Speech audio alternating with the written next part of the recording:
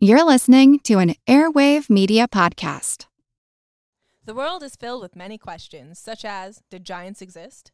What is junk DNA? Does it mean that you're trash? Do you ever wonder if aliens have underwater bases in our oceans, and that's why there are so many UFO sightings off the coasts of islands all over the world? How serious even is climate change, and when should we start building our rafts? Hello, everyone. You may recognize me as Gabby from the History of Everything podcast. And my name is Bruna, and you don't recognize me from anything yet. Together, we're two scientists who explore the answers to these questions and many, many more in our new podcast, Mystery of Everything, available everywhere you get your podcasts. Are you looking for a podcast your whole family can enjoy together? Check out Culture Kids Podcast. Our adventures will ignite your curiosity for culture, traditions, languages, geography, and even pop culture with interviews from guests all over the world. Through each episode, we aim to help children become empathetic, creative leaders in their communities and help them see the beauty in our differences. And that's Culture Kids Podcast, wherever you get your podcasts.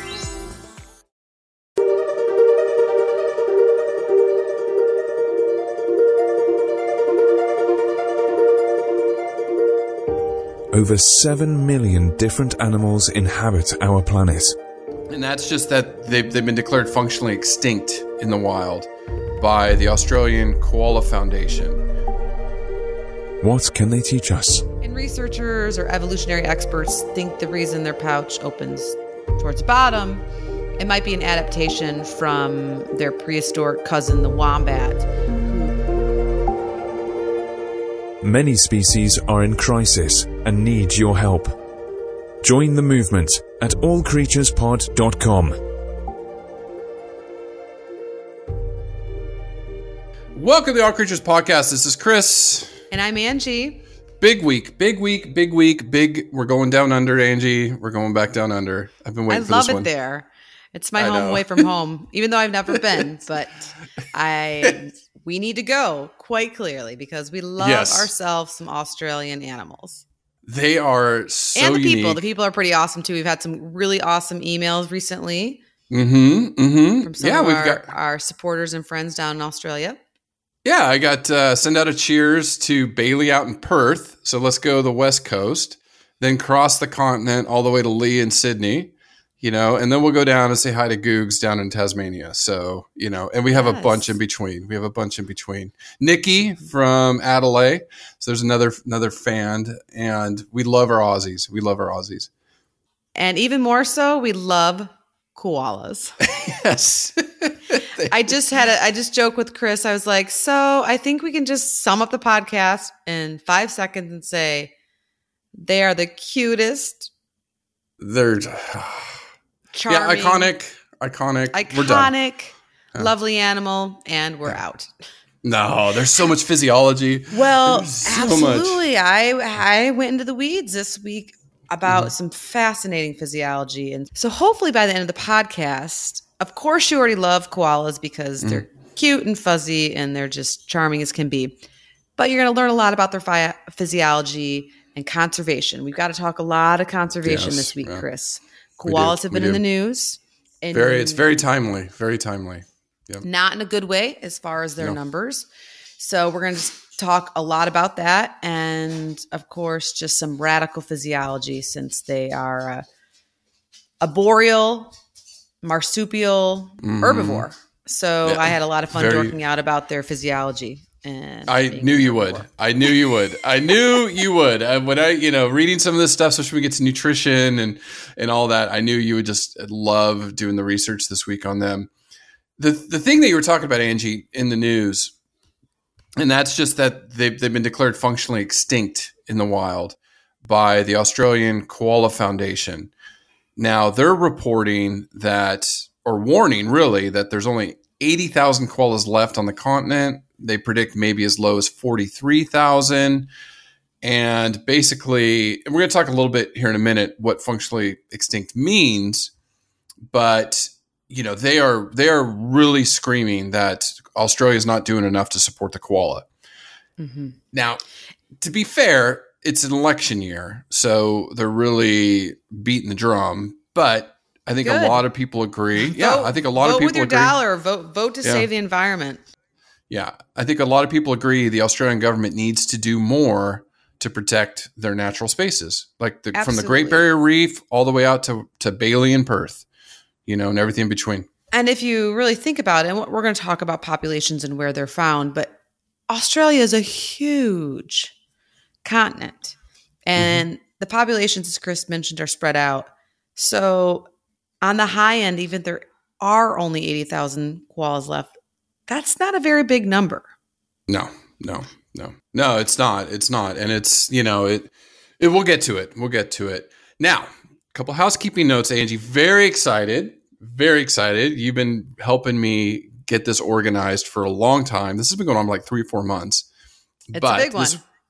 This Thursday, I got to go to my favorite zoo on earth, where I grew up as a kid, that instilled all of this in me, these values of saving animals and being a conservationist and conservation message. So I got to go to actually the San Diego Zoo, go back home. The world famous San Diego Zoo, world famous, to be correct. Yes. And the stuff they do is so amazing. It's so amazing what they do for, San Diego global wildlife. And I got to interview the koala team. So I got to sit down with 3 of their koala keepers and talk about not so much the day-to-day keeping the koalas, but what is San Diego doing? What is San Diego Zoo doing for not only the koalas, but animals around the globe? And they are one of the leaders in conservation. Sure. I was so excited. Excited. Yeah, no, San Diego rocks. I sat down with a mentor / hero of mine this past week. He was in town for a conference. He's a rhino specialist out of San Diego Zoo, the wildlife park there. And he's amazing. They do amazing work. He was telling about some of the stuff they're doing in South Africa to help conserve rhinos and to learn more about them and to try to figure out how to better keep them under human care, because obviously their numbers are declining. And it's incredible. It's so funny. I was like, oh yes, I would definitely move out to, not that he didn't ask me about a job. He didn't offer me a job. He didn't even hint that they were hiring. In fact, one job, he's like, well, that one you probably wouldn't even be qualified for. So no, but I was still like, oh, I'd move there. I would move there in a heartbeat. Yes, no problem. Hands down. I would support that. Hands down. I would drive out to Florida, load up the truck. You and John take the kids in your car, and I'll drive your truck to San Diego. I would support that in a heartbeat. I know. It's heartbeat. They're a great organization and great people coming out of there, and really cool animals. And I'm very excited for this interview because as a former keeper, it's so important to hear all sorts of different perspectives. And I think our interviews have done a great job of being pretty well-rounded, and a lot of our listeners have helped encourage us to reach outside the box and interview more different types of animal experts. So be looking for that in the months to come. But in the meantime, hearing from a CEO of an organization or a field conservation knee-deep in muck out in Sumatra to a keeper that is keepers of Noah's Ark, basically, and gets to know these animals and their personality, which I've heard koalas have really big personalities. Very much. So getting to hear their behind the scenes is going to be really cool. So I'm excited about that interview. It was amazing. They actually, I think all 3 of them, if I remember correctly, went to Australia to do some field work. So San Diego supports that with their keepers. Like, you went to the wrong zoo, Angie. I'm sorry. Lincoln Park's great. We love them. We love Chicago. No, Lincoln Park Zoo. That's my heart. You're talking about my alma mater. They sent me to Africa. So, I mean, Africa, Australia. That's true. They did. Okay. Fine. Yes. Fine. So, well, I have to ask Alicia at Brookfield to see what she thinks. I know, right? Yeah. So, no, but I think it goes to point out that there's a lot of really awesome zoos that support conservation, as we've shown and talked about in some of our interviews, and we'll be doing more here in the future. They support continuing education and field conservation work heavily, and the keeper staff gets to be involved. So, it's they do, and Dr. Erin Curry, one of my good friends, that Cincinnati Zoo, she takes people up to the Arctic to look at polar bears and study polar bears and stuff. So yeah, the zoos are incredible. Incredible interview. Please enjoy it. I actually snuck back down to San Diego wearing my San Diego Zoo t-shirt that I bought myself. And I got to walk around again this past weekend. And I just, I love it. Memories as that little 5-year-old kid running up and down Bear Canyon, going, oh my gosh, Dad, that's look how at it all this. starts. Yeah. That's how, that's the goal, right?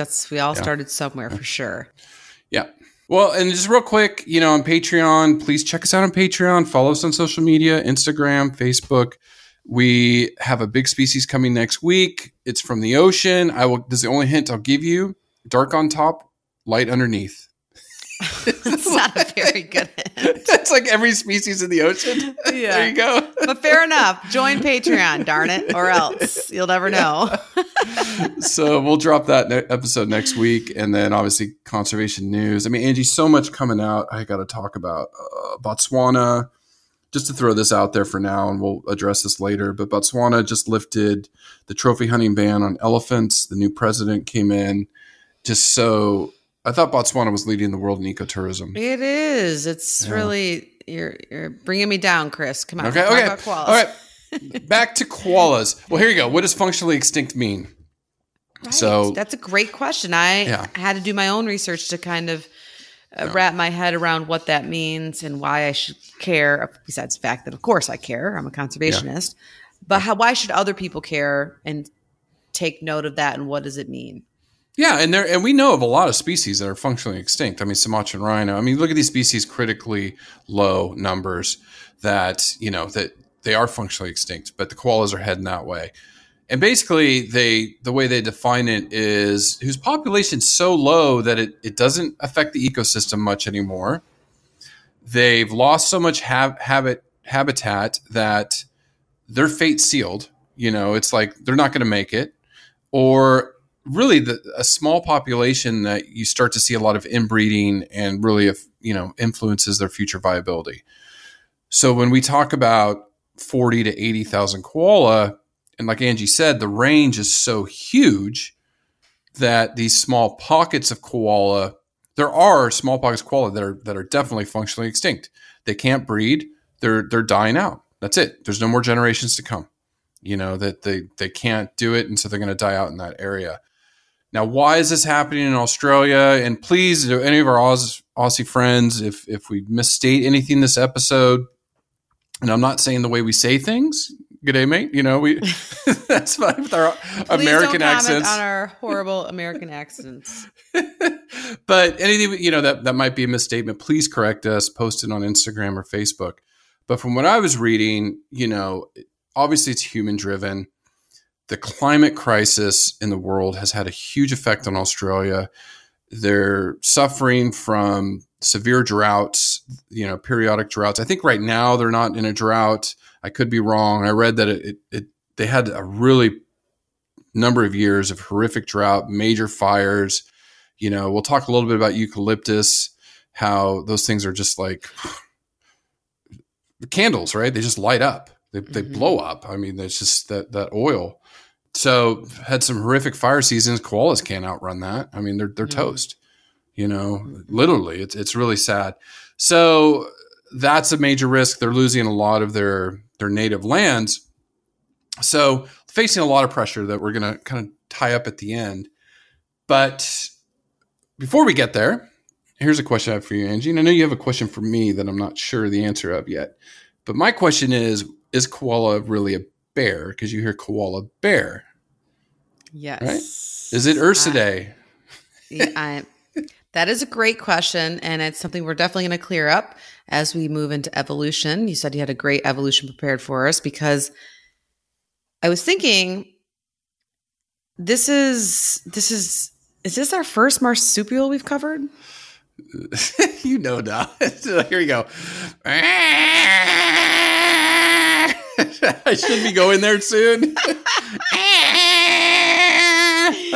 I'm trying to go there in July. Yes, I can guess this. That's a Tasmanian devil. Not the and tiger? I guessed it the first time.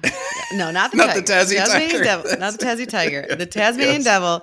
And I guessed it from that noise. So that's how in sync you and I are, for the record. That's why we're great podcast mates. Oh, I can't wait to find them. I cannot wait to find them in the wild. Goofy questions because I'm tired and I'm a busy mom. And then you make weird noises at me and I know what the answer is. That's why we're partners. I want to be sleeping in Tasmania and hear that and wake up to that. I will call you right away. I don't care. I'll be in the world. I'll pull up because this is what's so great about technology now. And I'll call up Angie and say, "Oh my God, listen to this." I'll be so happy. I'll love it. But yeah, so the evolution's coming up is going to be awesome.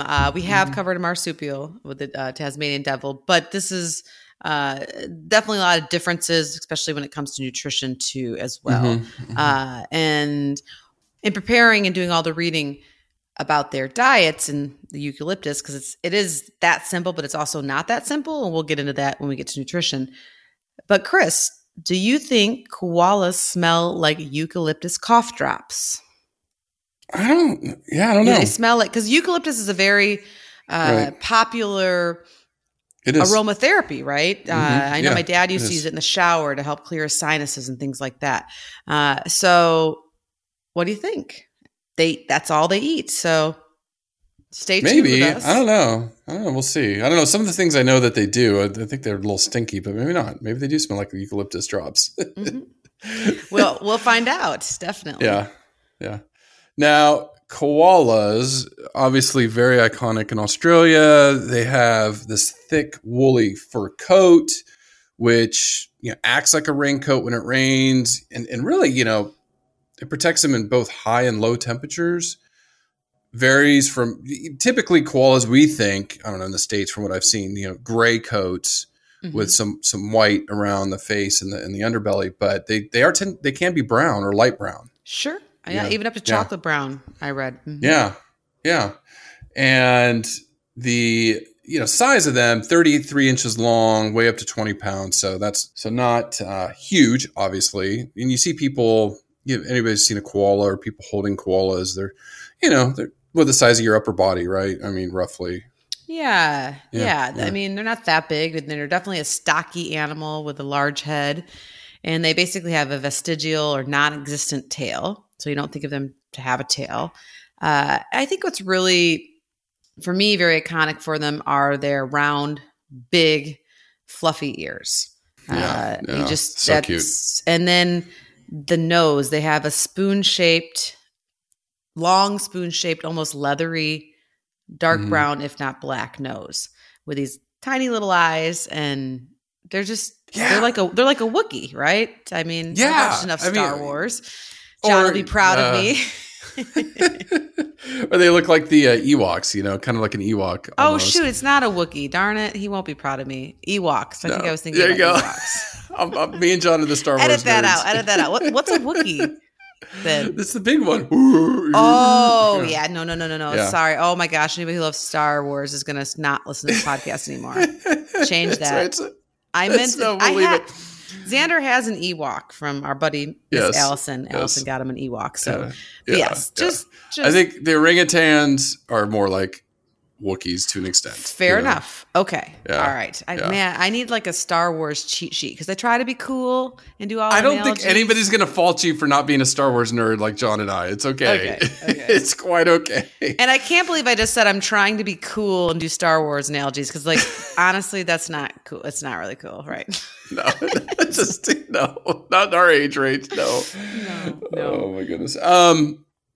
So the range, pretty much all of Eastern Australia, Queensland, New South Wales, Victoria, some in South Australia.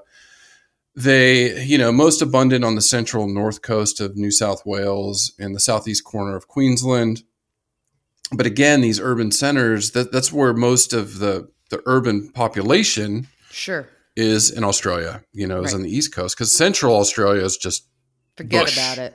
Yeah, which I cannot wait to get to one day. And then you have Perth way out there in Western Australia, So, and then, obviously people in between. That'd be beautiful, though. I would still love it. Yeah, definitely go down under. Everybody go down under. Go support them. And then for those that are voting for wildlife, vote early and vote often, right? Is that what you say in the States? Yes. Vote for wildlife. I'm not promoting, breaking the law. I'm not promoting the law. Just get your friends to vote for wildlife. But yeah, no, so they, pretty spread out. But the thing that was interesting about this assessment from the Australia Koala Foundation is of the 128 known habitats, they're only finding koalas in 41 of them. So that is a concern. That is a big concern. Yeah, big concern. And I think it's been stated, but just to restate it, is that koalas are arboreal, so fancy word for live in trees. So they spend their whole life on trees. We'll talk about a little bit in behavior. They barely come to the ground. And of course, they prefer to hang out in the branches of eucalyptus trees. So they need these eucalyptus forests in order to survive. And anybody who lives in an urban area, I lived in Chicago, and even in Florida where I live now, development just keeps, paving paradise, if you will. There's like a song about it, a 90s song about it. And it's just, the trees just keep coming down in large pockets of it. So, and that's here in the US, of course. And I imagine it's very similar in other places. And so if you live in trees, especially and as we'll talk about when we get to nutrition, and you're kind of picky about the types of trees that you live in because you've evolved, which Chris will talk about in evolution, to pretty much only eat one dominant species, being the eucalyptus tree, you need these forest patches around. Yeah.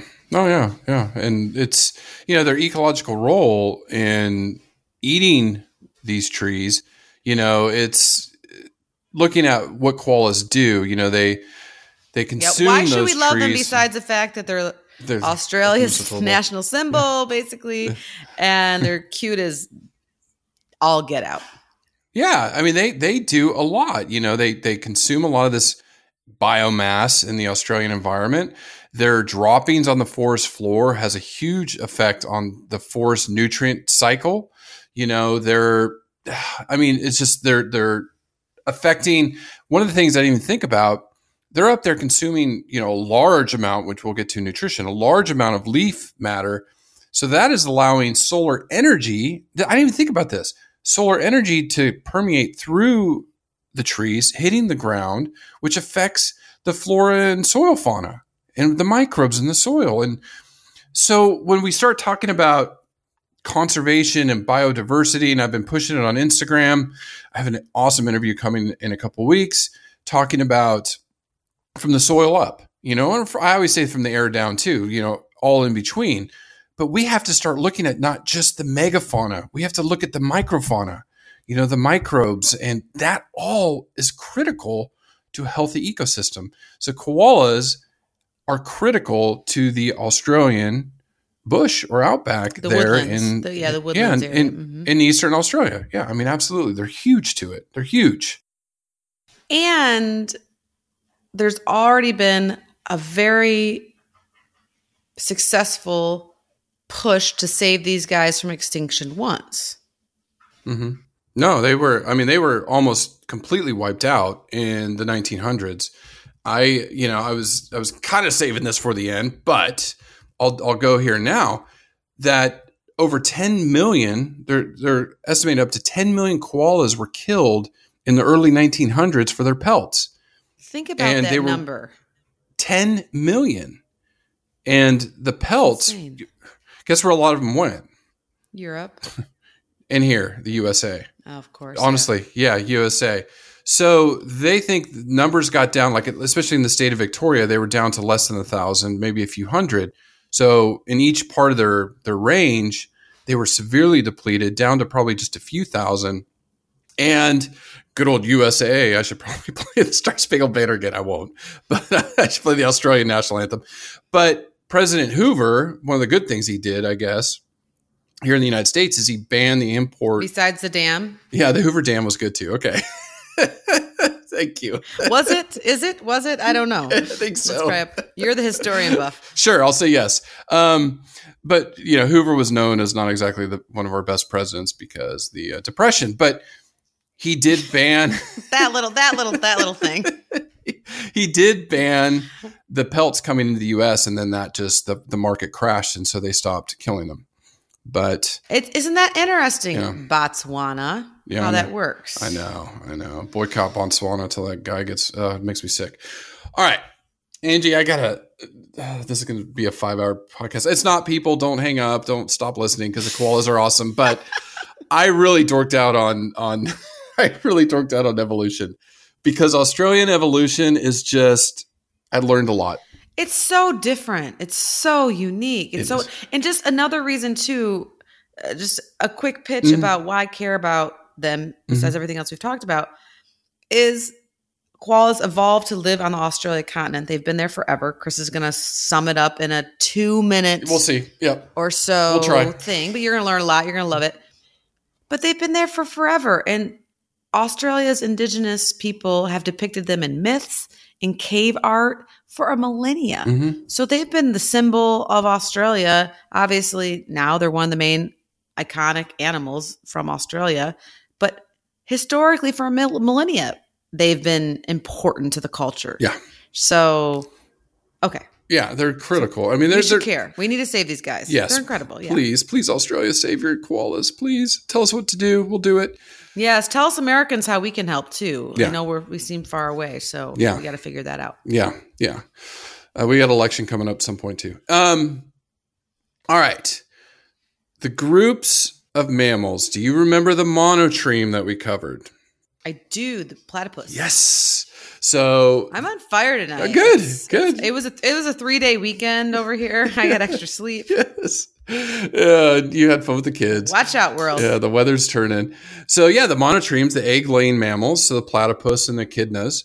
Then you have the Etherian animals, which are mammals, which is Angie, me, whales, the ones that placental mammals, that's where we came from. Then you have the marsupials, so the kangaroos, koalas, possums, all of that, and they are the ones that have the pouches. So we said the Tassie devils, things like that. Long time ago, this really breaking out the monotremes, just a quick review, broke off 166 million years ago. I mean, a time frame you can't even think about. Marsupials and the Eutherians broke off or split off about 148 million years ago. So this is around the time of dinosaurs, people. T-Rex. So I don't even think T-Rex was around 148 million years ago. It was some other animal. T-Rex was the one that was like 50, 60 million years ago. So long time ago is when these animals started evolving. Now, it's so much fun, Angie. I'm such a dork. The marsupials are just, they're amazing. So here you had you broke off over 100 million years ago. Do you know what continent marsupials evolved on? Why is Australia? No, I mean, that's where they live. But that's what I would guess. No. Why is everything North America? Everything. That's what. Okay. What Can the I go heck? back? That's actually because the answer usually is North America, and we have marsupials, a marsupial here that we still need to cover, the possum. So. Yeah, that would have been my guess, but I felt like you peer pressured me into Australia.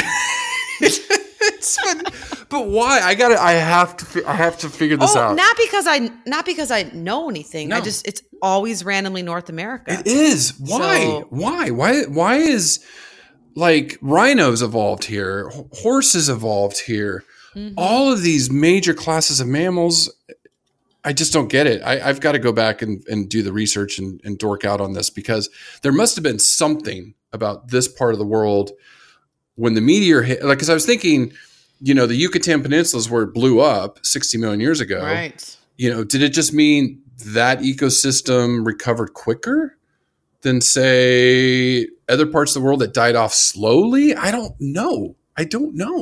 Oh, that's actually an interesting theory. I don't know. Like it blows my mind why North America just had this explosion in mammals. All right. So this is what's really interesting. So the marsupials evolved in North America, then migrated to South America. Now I know we said in Tassie devils. That makes sense. Okay. that there's some debate, but I think the general consensus is this is what really drove me wowed me. They migrated to South America to Antarctica. Oh, that is so deep. I'm like, what? South. Wow. Yeah. So they go into Antarctica, and I'm like, okay, was that frozen? It wasn't. Right, what did it look like? Oh, it wasn't. Okay. It wasn't. And I think that's part of why there's still debate, because, you don't have archaeologists or paleontologists or whoever studies this stuff down in Antarctica digging for fossils. I just read a really cool paleontologist book to Xander and Zach tonight. And it was cool. It was naming a lot of the people that got started finding different fossils and specimens. And one of them was actually Mary Annings, a woman. It was the first time I heard about this woman paleontologist and some of her findings over there in, I believe, London. So yeah, it was just really, really interesting. And it gave me a quick history on paleontology. And who knows, maybe Xander will be the first one to be like, I'm going to go down to Antarctica and dig up fossils. Yeah. which, hey, that would be amazing, because it's probably, but at that point, you're talking tens of million years ago, it was a vibrant continent. They have found some fossils on it. And what was interesting was Australia was part of the Antarctic continent. So the marsupials okay, they just zipped on moved over into there. And then about 55 million years ago is when Australia started moving north. Gotcha. And so it broke off. And then the marsupials became isolated. Then you had probably a frozen bunch of animals once it got super cold over millions of years. But they eventually, that whole biome changed at the South Pole. So very, very interesting. They've found in Australia fossils dating back 25 million years ago of koala. Wow. Cool. And they think the last really major evolution change in koalas happened about 15 million years ago, which is interesting. This is why I love this natural history. They called it the ice house phase. And so about 15 million years ago, the Earth got colder. The normal, up and down. Now, this is normal, not like today where it's rapid. This is over thousands of years. It got colder. So the rainforests, all that stuff in Australia started to die off, but eucalyptus took off. It was perfect for that environment. So, except for that it's poisonous to most animals. So yes. then there's that. Yeah, but that's why koalas thrived. So 15 million years ago, this is like the last major shift in koala evolution. Now, the koala's closest relative is actually the wombat. Mm-hmm. So I know another awesome critter we need to cover. Them are the qualls. I mean, there's so many. There's so many. There's so many cool ones down there. Now, just finally, because again, this would be a 5-hour podcast if I really got into it. The species name of the koala is Phascolarctos cinereus. So Phascolarctos cinereus. Very good. A+. Yeah. Now, there is debate on subspecies. Correct. And there's really no general consensus yet. And again, go back a few pods. We talk about why, because scientists like to argue sometimes. No, it went to DNA and all that fun stuff. Yeah, there's a lot more technologies now to date or to assess things a little bit differently. Yeah, than just looking at them. But they, if they're the three subspecies that they kind of think might be the Queensland koala, New South Wales koala, or Victorian koala, but there's not a consensus on that yet. Okay, this one I've been dying to get to you. Okay. The most surprising marsupial from Australia. Can you guess? I'll cry if you know this. Most surprising, like what's surprising about it? You would not think it was a marsupial. You would not think it to be a marsupial. Is it an animal I know about though? Like I've heard of it? Yeah. Okay. Maybe. You might see it one day. An animal that is a marsupial and you'd be like, what? I love this game. This is the best part of the podcast for me. I love puzzles and crosswords and all that. Sudoku. Yeah. Can I have a hint? When I find it, I'll be famous. The Tasmanian tiger? Yes. Oh, yes. that's why we're partners. Yes. That is Oh, bizarre. You're right. Oh my God. Oh. Weird. How is the Tassie tiger, which is extinct, people, went extinct in the early 20th century. But some people think it might still be roaming in the wilds of Australia. I don't know. But in a joke about finding it. But they had pouches. They're marsupials. They're carnivorous marsupials. What? Yes. So the females, like the Tassie devils, has a rear-facing pouch. Then listen to this. The males have a pouch too to suck up their testicles to protect them. So if you get in a fight, maybe that's what they bite. I don't know. Oh but my gosh. Both males and females had them. And I was like, are you kidding me? The Tasmanian tiger is a marsupial. It's carnivorous marsupial. I was like, wow. Again, why I love this podcast. Yeah. There you go. Now we can end it. I was going to say, that's mind blown. Yeah. Yeah. So when I find it again, I'm going to go out there, me and Lee and Bailey and all of us are going to go out and look for Tassie tigers. And crazy. Find them in the outback somewhere. Yeah. All right. So koalas, again, I think the things we must think about as conservation, average lifespan is about 10 to 12 years. Mm-hmm. And one of the reasons they don't live as long is, and because they don't, you think about it, they're up in the trees, they're usually generally protected. I mean, the predators that, I will say this real quick, because I know once I get on nutrition, you're going to go for an hour. The dingoes, there are raptors. Yeah, the raptors, and then the predatory owl are their natural predators. But, one of the major reasons they don't live as long is because eating this eucalyptus wears down their teeth. Teeth don't regrow. And so they end up just starving to death because they can't eat anymore. And yeah, Chris, under human care, they can live almost double, if not longer. The oldest koala female was 23, and she lived at the Lone Pine Sanctuary in Queensland. Her name was Sarah.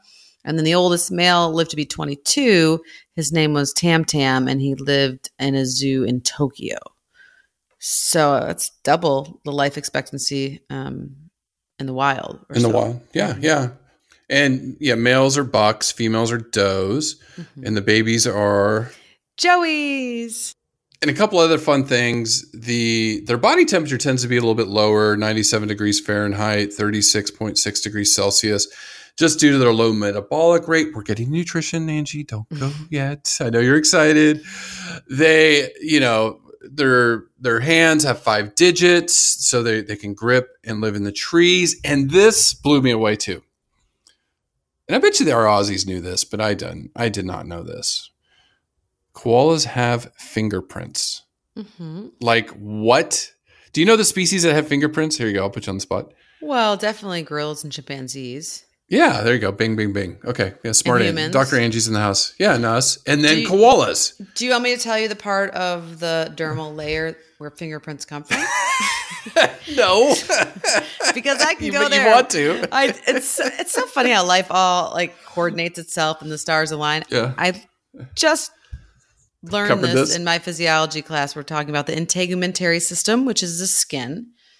And yeah, the dermal papillae, which is basically the layer between your epidermis and your dermis, the deep part. It looks like a wave.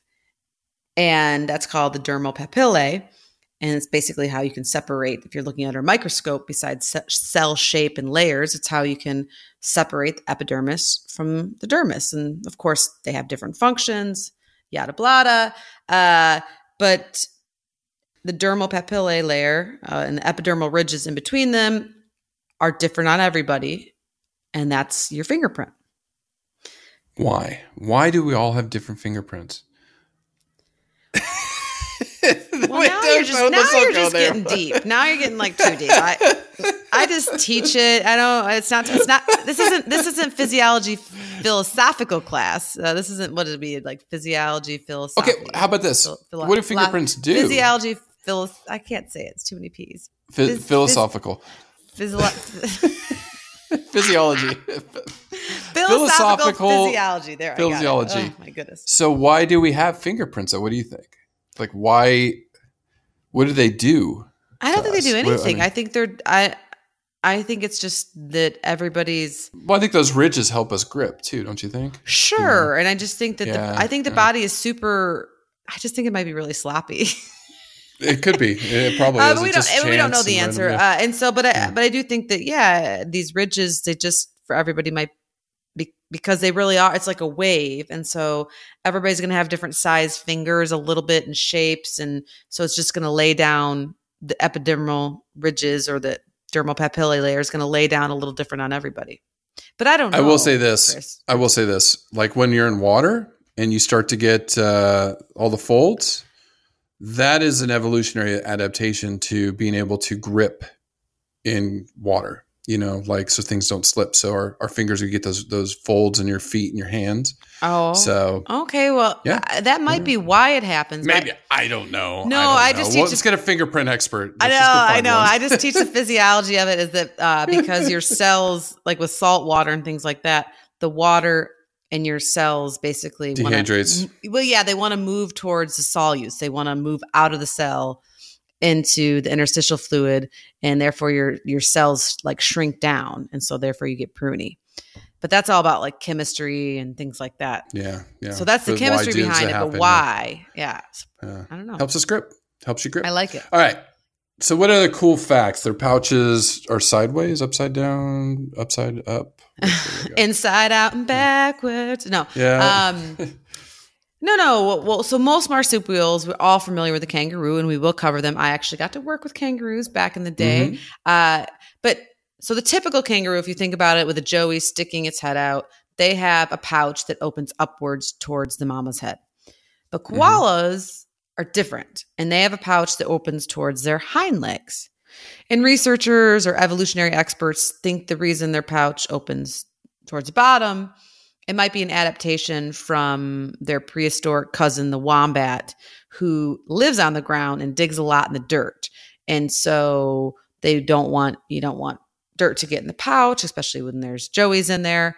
And so obviously koalas went from the ground and evolved up into the trees to get that niche of eucalyptus leaves, but their pouch is still facing basically backwards, if you will.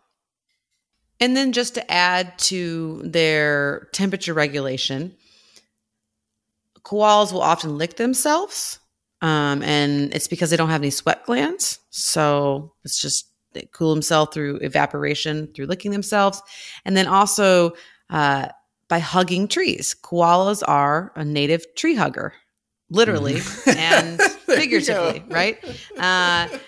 So they should be that should be the animal on a tree hugger. Like we should make, there has to be a tree hugger shirt out there that has a koala. There should be. If not, somebody make that. Nature's first tree hugger. Seriously. But they do it to cool themselves. And so scientists have used thermal cameras to watch the koalas that are just hanging out in the trees, and they've seen that when the weather's warm, they move to the lower parts of the trees and press themselves against it, gave it a big hug, and trying to fit their bottoms into the coolest spot. So okay. So makes sense. No, and one of the last cool facts I have is these things sleep a lot. I guess that goes into behavior, which we'll get to, but they sleep like 18 hours on average per day because their diet that we've talked about is eucalyptus.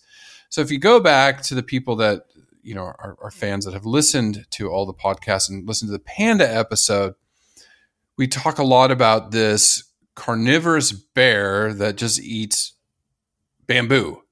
It has the digestive system of its cousin, the brown bear, the grizzly that we just covered a couple weeks ago. Carnivore. But it eats bamboo, or omnivore, but eats bamboo, and it's just, there's no nutrients in there. It's just so low in nutrients. So eucalyptus is very, very similar. So a koala is not getting the nutrients to be very active. So when I was walking at the zoo this weekend around the koala exhibit in preparation for this podcast, they all were sleeping. Because that's what they do. That's what carnivores do to conserve energy. That's what koalas do. That's what pandas do, because there are not a lot of nutrients. Now, Angie has said eucalyptus are very toxic. But I think Angie's, before she gets running with it, I do want to say that they can tolerate this toxin. Now, just real quick to dork out on eucalyptus, because I did read this. I was very curious, and this week on Instagram, I'm going to be posting some stuff about it, because we have a ton of eucalyptus in California, a ton. And I grew up around eucalyptus. Eucalyptus is native to Australia, around Australia. I think there's some species in some of like Indonesia or something, but they are not naturally found outside of Australia. Good old humans a long time ago said, hey, this is a great idea. Let's bring this plant over and plant it here and in Europe and other parts. So eucalyptus, they brought eucalyptus to California as, hopefully they were hoping it would turn into something for wood, a wood product, because it grows so well. Nope. It's terrible wood product. They have to mature to be like 100 years old before you cut them down to make any sort of wood out of them. So it's a big wah-wah. The other problem is it goes up like I'm going to say some bad words, a Roman candle. So when there's fires, and we have a lot of fires here in California, eucalyptus are horrible, like they're seen in Australia. So we have a ton of eucalyptus here. There's over 600 species in Australia. Angie's just itching to go about nutrition, because these guys are very picky eaters, but we do have it here. And there's probably other parts of the world that our listeners are at that have eucalyptus. So I'm going to do some eucalyptus. I'm not going to be eating any, but I will be messing with some this week and posting some stuff on social media. But yeah, just a peculiar tree, and this species is perfect for it. Well, yeah, I think in Australia, they probably have like a symbiotic relationship. That's for sure. Because not many species want to chew on eucalyptus leaves. That's for sure. Nope. And the leaves are highly toxic, and the koalas get around this by having gut microbes, a gut flora, bacteria in their stomachs that can metabolize the toxins from the leaves and render it inactive, basically. And just to dork out a little bit more for my nutrition fans out there, the koalas, when their gut microbes are in their hindgut, and so they're considered hindgut fermenters.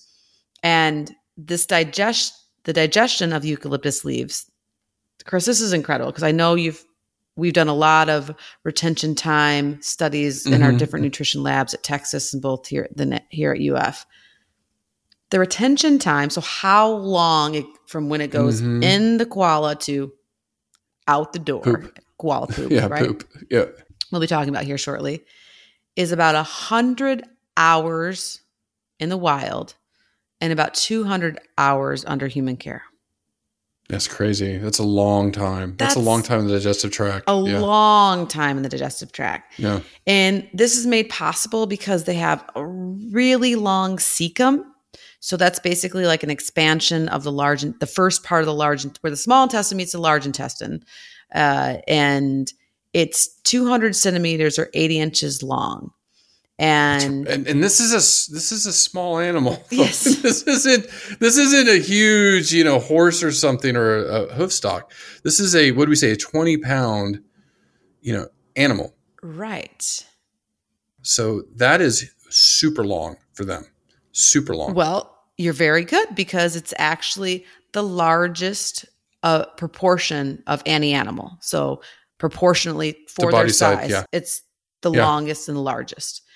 And then what they can do is large particles of leaves will pass through more quickly. And then in the cecum, the koala has the ability basically to select food particles that can retain longer in fermentation if need be, probably to break down more toxins. And larger particles of leaves will typically pass through more quickly.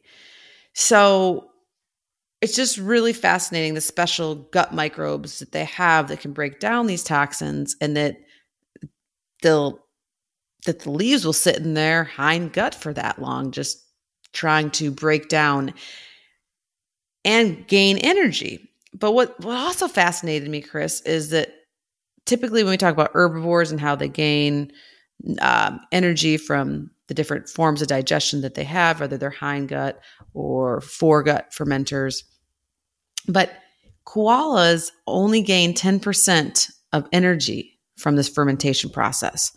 So it's obviously they need that 10%, but it's not super rewarding.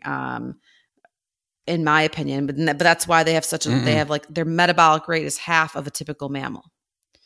And of course it varies depending on sexes and seasons and things like that. But it's just really interesting. And so their pellets, their poop is very high in undigested fiber and therefore, and also protein, which you mentioned earlier in the podcast is actually a really great fertilizer for the forest floors. It's just super fascinating. And in order to do this, the koala has a special cheek teeth to grind the tough, because anybody who's ever seen a eucalyptus leaf, they're tough. They're thick leaves, right?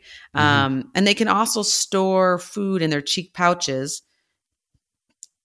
And kind of like a cow, they've been known to actually regurgitate it and re-chew it a second time if need be. So that's yummy. So sounds so yummy. Yeah, so crazy.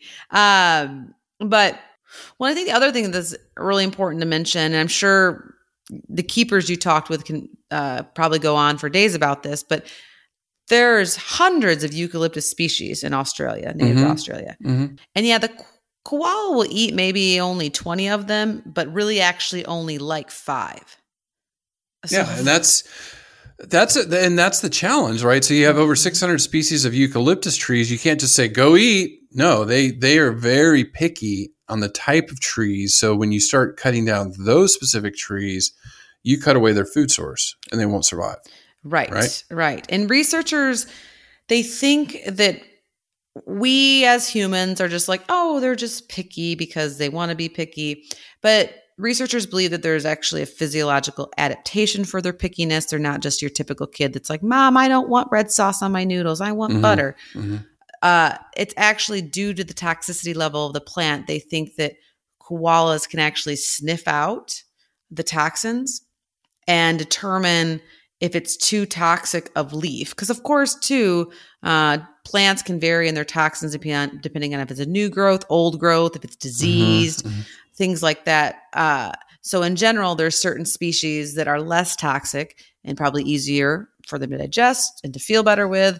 And so they will choose those over some of the other ones, which is also really incredible if you think about, I mean, I guess we've all smelled bad food before, like bad milk or bad meat or something, and been like, whoa, I'm not eating that. But to me, it must be a really refined or whatever molecule they're detecting, because to me, eucalyptus just smells like delicious menthol. Don't eat it, please. Don't eat it, well, please. And it's kind of funny because I read on some site, they're like, oh, well, do koalas get drugged out from eating eucalyptus leaves because they have such that intense smell? And the answer is no. Koalas are not high all the time. They may act it, but it's they're not. I mean, they have a low metabolic rate. They're just tired. They're not high. They're tired.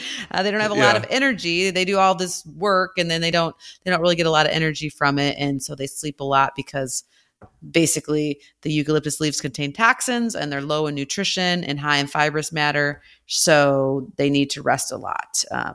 But with that being said, to answer my question to you in the beginning, so they eat all this eucalyptus. Do you think they smell like the cough drops or some of the aromatherapy Maybe oils? their breath. I don't know. Maybe their breath. I don't know. I thought I read the males were stinky, but I don't know. Well, the males have a gland and they rub all over trees. Cute behavior. But yes, Chris, koalas smell like eucalyptus cough drops. Okay. They have a very pleasant eucalyptus smell to them in general. Now, as you mentioned, males do have that strong odor because of a scent gland, and it can be musky.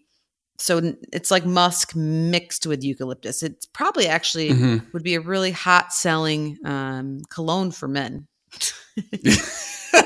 Okay, I'll try that. That or their gland, right? It's their pheromones. But Chris, but it's also really cool because this smell or whatever acts as a natural insect repellent. Okay. Maybe I will use it as a cologne when I'm out in Tasmania. I always use the. I always use what is it? The not chamomile, the citronella. I use citronella a lot. I burn those candles or oils. So yeah, I'll have to try eucalyptus to see if that works. Especially all those massive mosquitoes in Florida that like pick you up and fly you away. Oh yes, Yeah. yes, that is Yeah, true. yeah. Yeah. I've learned to live in harmony with them. I'm just like, whatever, take my blood. It's all good. Yeah, go ahead. Give me a nice welt that I get to itch for 3 days. But I mean, it's nutrition. I mean, you and I know we're kind of nutrition geeks sometimes. It drives a lot of what certain species can do. You know, when we talk about predators and now we have a herbivore that is eating a very low nutrient diet. So behavior, like I wrote, they just sleep, right? I mean, there's some cool stuff they do. Obviously, some social stuff. Yeah, there's social stuff, right? You figured it out. That's it. Yeah, that's it. But they're sleeping to conserve energy, and they're pretty sedentary. So. And because of sleeping between 18 to 22 hours a day, they're pretty sedentary. They're nocturnal. So the other thing about, as you mentioned, we were visiting the San Diego Zoo, you were there during the day, I would presume, right? So if they are going to be active, or when they are active, it's usually more at night. And of course, they will occasionally come down to the ground to go to another tree, or they'll lick up soil and gravel, which can help in digestion, and also it can give them calcium. And as far as social goes, they're not an extremely social animal at all. It's typically just moms and their joeys that have a relationship outside of breeding season. They'll live in loose-knit groups if there's the right amount of trees around, but only one animal per tree. Like, we don't, unless it's a mom and a joey, we're not sharing a tree, which I can highly respect that. So yeah, give me my space. Exactly. Yeah, thank you.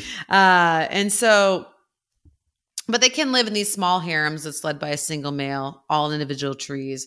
But yeah, they're pretty much asocial. And some researchers have quoted, I love this for all my introvert friends out there. They're very asocial, and on average, they spend about 15 minutes a day on social behaviors. That's about it. Yeah. So I think you almost said social media. I was like, what? No. Right. So just social behaviors. And so, yeah, they're pretty much extrovert or introverted. Nothing wrong with that. Right. And depending on where they live, they can have a home range of 1.5 to 3 hectares if they're a male, or about 1 hectare if they're a female. So it just depends on the size of the forest as far as, since they have these fixed home ranges, as you mentioned earlier, when you knock those down, it's hard for them just to regroup and go find another area, especially if there's not woods anywhere around. And yes, although they do sleep a lot, and they probably will be sleeping when you go visit them at a zoological park, they do have a lot of personality. I've known keepers that have worked with them. Of course, you interviewed some, but they say that each koala has its own personality. Some are easier to get along with, some can be more stubborn, and they make several different vocalizations, from snores, well, because they sleep a lot, but to bellows, to grunts, to squeaks if they're little juveniles, or screams. And the other thing too with this personality, Chris, is koalas make numerous facial expressions. They snarl, they wail, they'll curl their upper lip and point their ears forward. Sometimes they retract their lips. They will bring their lips forward and raise their ears when agitated. So I need some koala keepers out there to send me pictures of this, because I love them for being as cute as they are, and for sleeping as much as they do, and for the fact that they can detoxify eucalyptus leaves. But thinking about different koala facial expressions makes me happy. So I need to see some of those. But they definitely they have this teddy bear appearance, but they're complex critters, and and then for the keepers or people that work with them under human care, they sometimes they can be challenging because of their personalities and attitudes, and of course their dietary needs. Definitely not a pet, of course not. And they're definitely worth saving, so we can learn more about these subtle intricacies that I think are worthy to figure out how they've evolved to be such awesome rock stars that just hang out in trees eating eucalyptus leaves. I mean, it's pretty darn cool, in my opinion. And it's really important. And they're just such an icon to Australia. Yeah. And I mean, it's every species has some sort of social behavior. I mean, even insects have some social behaviors. Oh, they have a lot, like ants and bees. So it's interesting that, in those 6 hours they're awake, there's a lot going on besides they're just stuffing their faces. Screw you. Well, that's what I'm saying. You just got to capture that 15 minutes of social behavior, because I bet there is a lot. They're making some faces. They're making some noises. They're busy. Reminds me, Angie, of all the studies you made me do with you and social behaviors and equids and hoofstock and how much I loved it, but 70% of the day they're just eating and how boring it was. Study koalas, social behavior, that 15 minutes. But think about that 15 minutes is like Emmy winning, like award winning time where you just get to be there in awe and say, like, I saw that female make this face that is super cute, and then send us a picture of it. That's why we have cameras today, and we can observe them from afar and then watch the video. So before you get to repro, Angie, I want to see if I can stump you. Stump the chump. Because let her rip. I got stumped. I'm feeling on fire tonight, so we'll see. Okay. I will drop the mic and just walk off if you get this, because I screwed it up. That means it's hard. And I'm a repro expert, and this was a veterinarian, big interview coming up on wildlife and zoo vets. So been requested quite a bit, and we should be announcing this interview in a couple weeks. So he asked me, and this is a good cocktail question, so people can write this down. Unless you're driving, don't write this down. Just try to remember it. All right. What breeds only once a year during a full moon for 3 days in August? Is it a mammal? I'm not going to. It's your guess. You not answering makes me a sea turtle. No, that's a good guess, though. It is in the ocean. With the moon, with the ocean? It is in the ocean. Yeah. Oh, it is the ocean. Yeah. Did I get further? Okay, I'm done. That's much better than me. I said. Yes. That just made my whole night. I love it. he said his wife, and I know who his wife is. And I was like, rhinos? Like an idiot. Sharks. You'd be so mad at me. No. You wouldn't even think these are alive, and they're alive. And the gametes gets coral. It's a major spawn. Yeah. Oh, okay. Good night. Chris is gone. Chris, good night. You good trained night. me. Like, isn't it? It's a compliment to you if I do better than you, right? Isn't that right? Like, I'm done. Podcast over. If I get the job in San Diego, like, that means you were a good mentor. If I get these questions right, it means you did a good job. And I'm smarter. Yes, you are smarter. Oh my gosh, it is coral. I not in a million years would I guess. I should have gotten. Well, you gave me lots of hints, but yeah, the moon, the ocean. Yeah, coral. If during a full moon they spawn, which I know you said we have to do coral. I've been talking about coral for months now. I just need to just get on that. It's on our radar. Mm-hmm. It's on our radar. We will dive into the literature because coral, 33% of all corals are heading towards extinction. Well, and if anybody out there listening still, if you're still listening, God bless you, first of all. And second of all, if you know any coral expert, email us. Yeah. Because or link us up. Yeah, corals like especially Great Barrier Reef right there in Oz. Oh, in Florida, disintegrating. Ours are getting Florida, yeah, bleaching and just all the stuff that's happening. So he said coral. I was like, I was like such an idiot. I'm gonna cut out the rhino part. So I was so stupid, but I was like, Angie won't know this. I'm gonna ask her. She knows it, of course. Kind of halfway, half there. Half. Yeah, it was Teamwork. Good though. Good job. Teamwork. Okay. All right. Well, speaking about repro and talking about koalas, I'm not sure how we were talking about coral, but now we're talking about koalas. So koalas are polygamous. They're not very picky, and they are seasonal breeders. And births are going to take place in the middle of spring in Australia through summer into early autumn. So basically October to May. right? Because they're on the lower half. They're on the down under. Mm-hmm. I thought I was so smart. What's that called? Down under. They're on the other side of the equator, so the southern hemisphere. Southern hemisphere for $1,000, Alex. Yes. Okay. So because they're in the southern hemisphere, right? So their summer and spring is going to be basically October to May. Does that make sense? Yeah. It's our fall, our winter Our fall here in and the winter northern is going to be hemisphere. their spring and summer, right? Yeah, Holy. so right now it's May here. It's still cold in California, for whatever reason, but it's almost summer here, and then it's almost winter there. Gotcha. Okay. Yeah, uh-huh. Mm-hmm. And so during the breeding season, October through February, adult males are actually going to be very active at night. That might be a good time to go watch them. They are fighting with other males, ejecting their rivals, getting them out of their area, and seeing which females are receptive. Well, and during the breeding season, it might be a fun time to go out there with your audio recorder too, because the males will make loud bellowing calls. They do like harsh inhalations followed by growling and all sorts of just fun things to basically tell the other males that they're tough and they're going to get the female. Whereas females, they make some vocalizations, but it's going to be more of sometimes wailing or distress if they're being harassed by a male, and just not quite as vocal, of course, as the males are. But with the females being seasonally polyestrous, so multiple estresses during their season, their cycle is going to be about 27 to 30 days, and they usually breed about once every year. A female is not going to become seasonally active until she's about 2 years old. And similar for a male, but a male is not going to actually be able to score any females, if you will, until he's about 4 or 5 years old.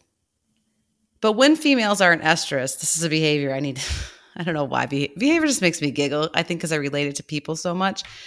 But anyways, when a female's in estrus, so high in estrogen and receptive to a male, she tends to hold her head farther back than usual.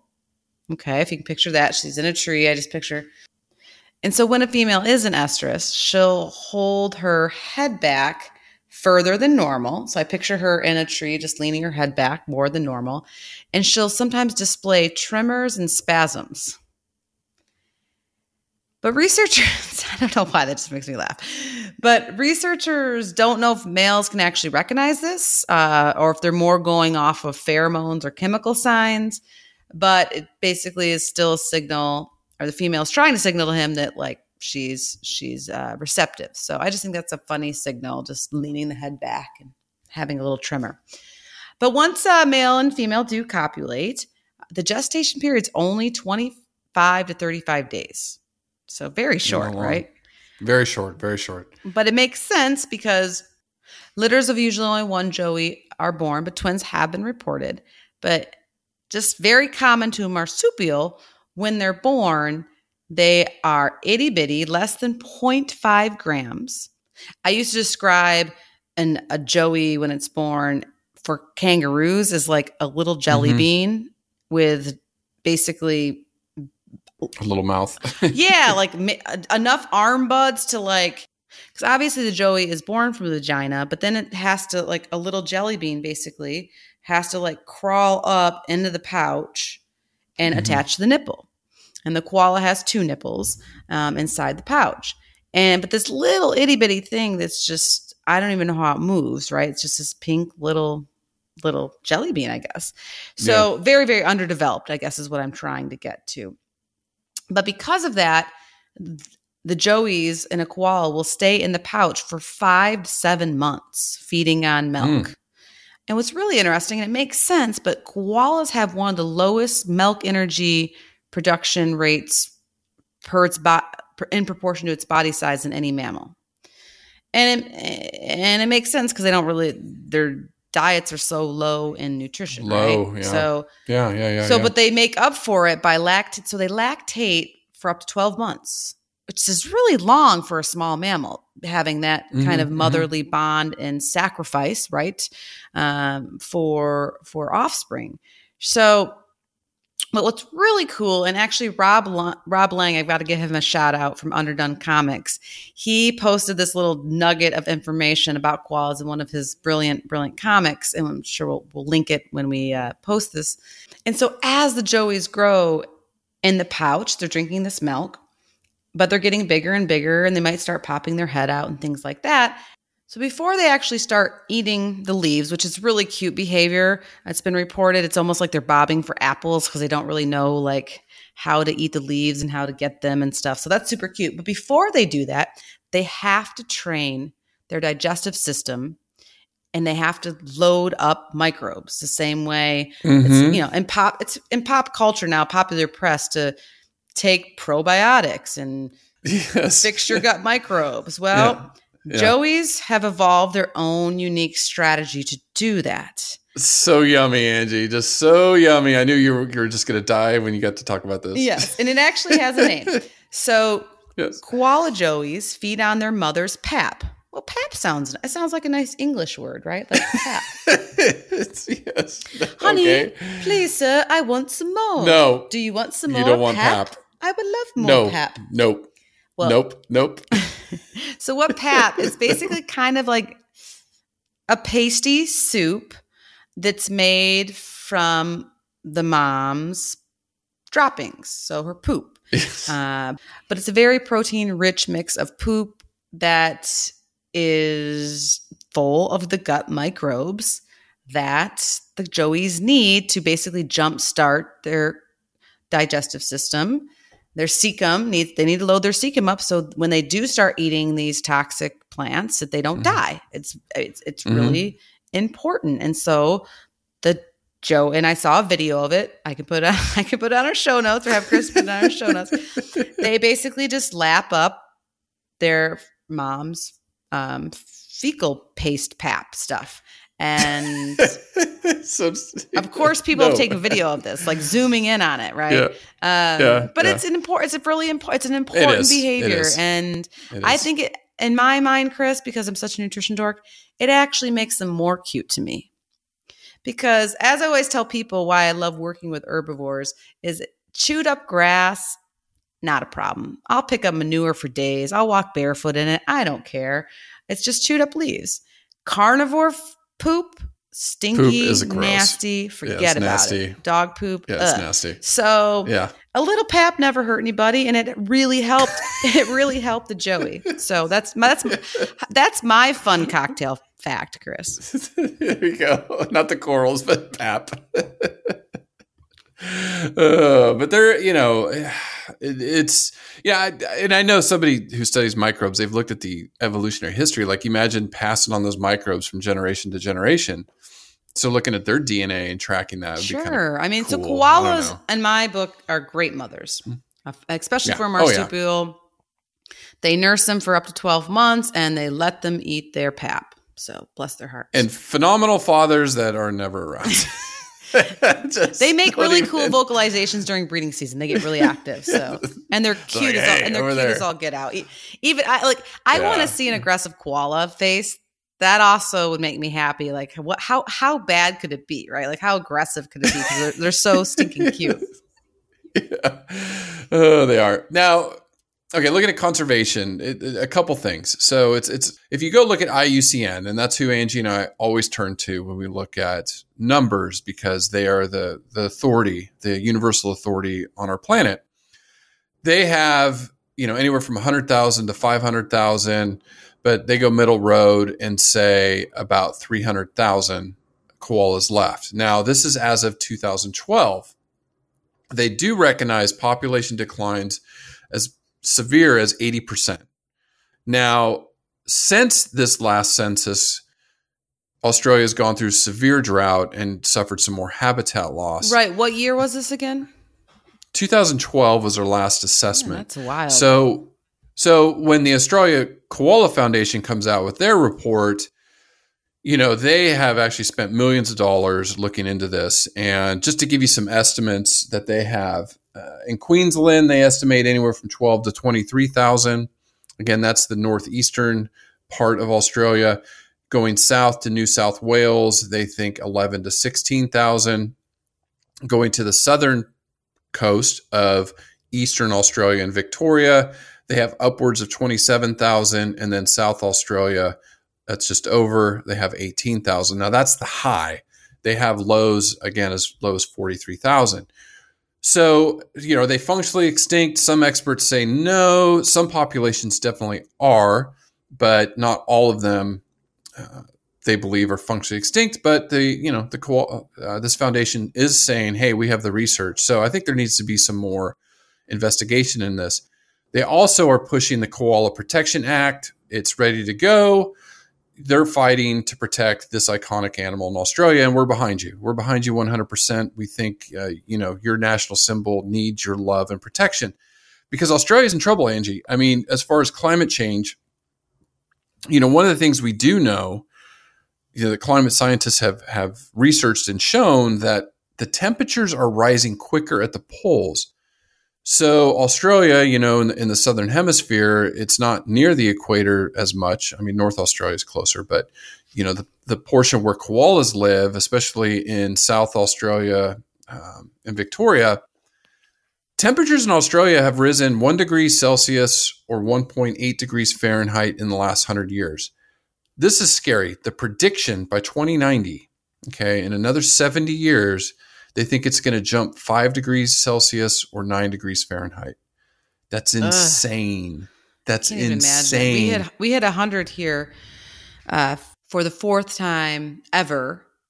Yeah. But the first time in May ever. Like usually it's in later months of the summer. Yeah, the climate is wacky. And 2018 was the worst year for drought in the history of Australia. So Australia is suffering. The bushfires down there, they're longer seasons, especially in koala habitat.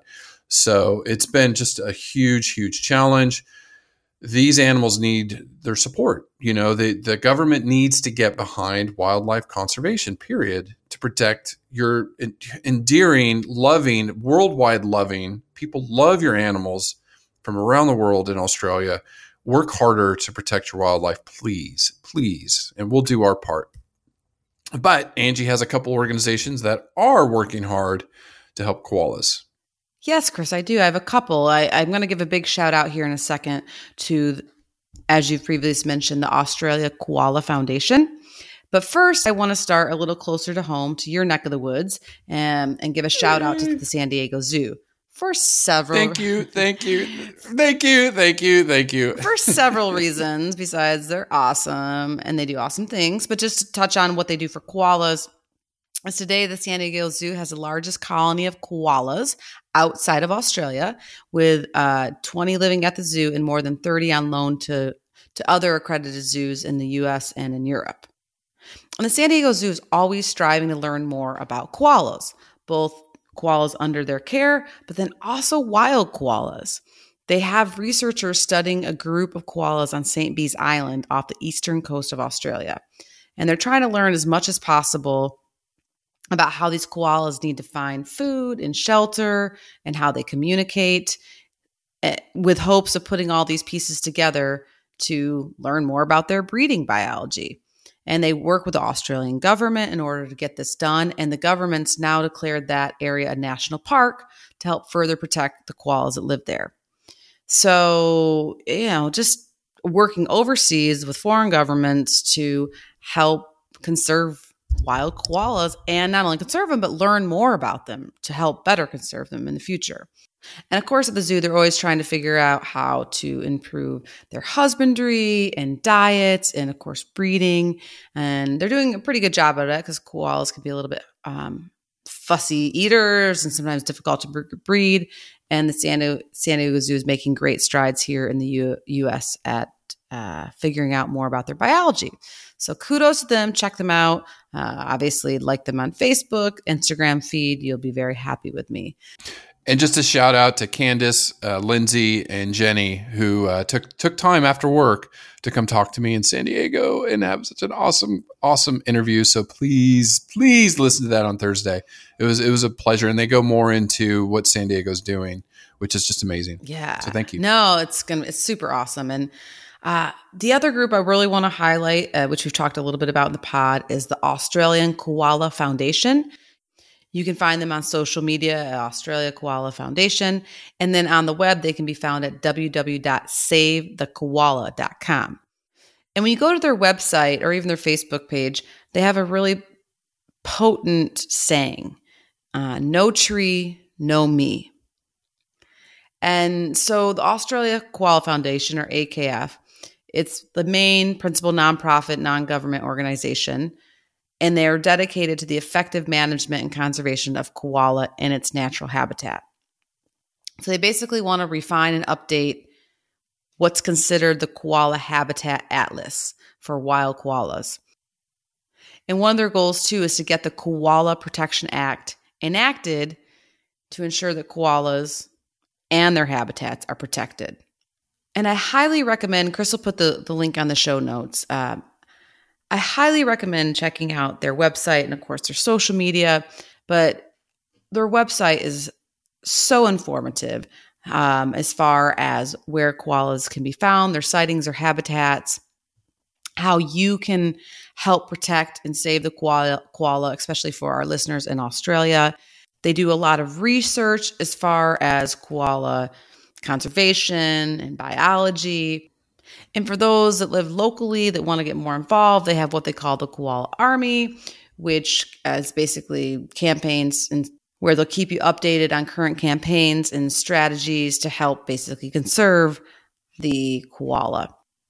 And looking through their website, they have blogs and they have a ton of helpful options of what you can do, a place to donate and or get involved. So I just think that it's a really important group that's bringing awareness to the koala's plight in Australia. And as Chris mentioned previously, they're involved with some of these newer numbers that are pretty devastating, but needs to be told and needs to be made aware that these guys aren't doing so well. No, and then on their website, which I thought was really cool when I was looking at it, Angie, was they do have like citizen science, where you can report koala sightings, which I thought was really cool. So for our friends down in Australia. It's a really cool website. When we talk about trees, right? Like I planted a tree recently this weekend, but it's so awesome. They've developed a guide of which trees you can plant, depending on what area you're in, to help koalas. So, they've done their homework and they know all things koala, and they're fighting really hard for them. And koalas need a voice, right? They do. They need a big voice, and just like anywhere else, when I say vote with your dollar or things like that, if government doesn't back species protection, which here in the U.S. it did with like the bald eagle and the American alligator, and the species were able to really recover. And unfortunately, our current administration's undoing some of that, but that's a different story for a different day. So I think that's what this group is trying to really promote too, as far as getting governments involved that will make not only these protections a top priority, but will actually do something about it if they're not followed, right? Because a lot of times there's no follow through if nobody's paying attention, if there's no watchdogs. Yeah. No, it's good. It's good. And we applaud them. So conservation tip this week, Angie, it's again focused on climate change, reducing our carbon footprint. So we've said this again, and I, in a pod long time ago in a galaxy far, far away, Star Wars, but it was trying to eat less meat, and Michael Pollan wrote, eat food, not too much, mostly plants. So here's 4 things you can do to make your diet more eco-friendly, I guess, and reduce its climate impact. Again, one thing Angie and I talked about is eat meat-free meals. Meat-free Monday, meatless Monday. That's something you should really try to implement. I saw a video this week on Instagram of them filling up balloons with methane from cows. It was a lab in the United States. They were measuring how much methane a cow produces, roughly 500 liters of methane per day, which is going up in the atmosphere. It's not just methane that goes into cow production. That's the thing. It's also the transportation, the feed costs, all the chemicals, things like that that make a huge imprint on carbon. So just try to reduce the amount of meat you eat. If you're vegan, God bless you, or vegetarian. Yeah, it's fun to try new recipes. That's what's been really good for us. But if we can help reduce demand a little bit, because that's that's why. Yeah, well, that's what I mean. Like it's being encouraged to think outside the box and try new recipes, and then you find that you don't miss the meat most of the time. Yeah, as much. And there's tons of alternatives out there for sure. Right. And then, this one, buy organic and local whenever possible. I mean, organic, you can go up and down. This isn't a debate on organic versus non-organic. What is true is organic uses less pesticides equals less fossil fuels being used. Okay. I say buy local. That's my stick. There you go. Buy local. That was my next one. We're on tune tonight, except the coral. You knew it. Grow your own or buy local, because less transportation costs, support local farmers, local grocers, things like that. And then the huge one is don't waste food, right? We waste food. I know.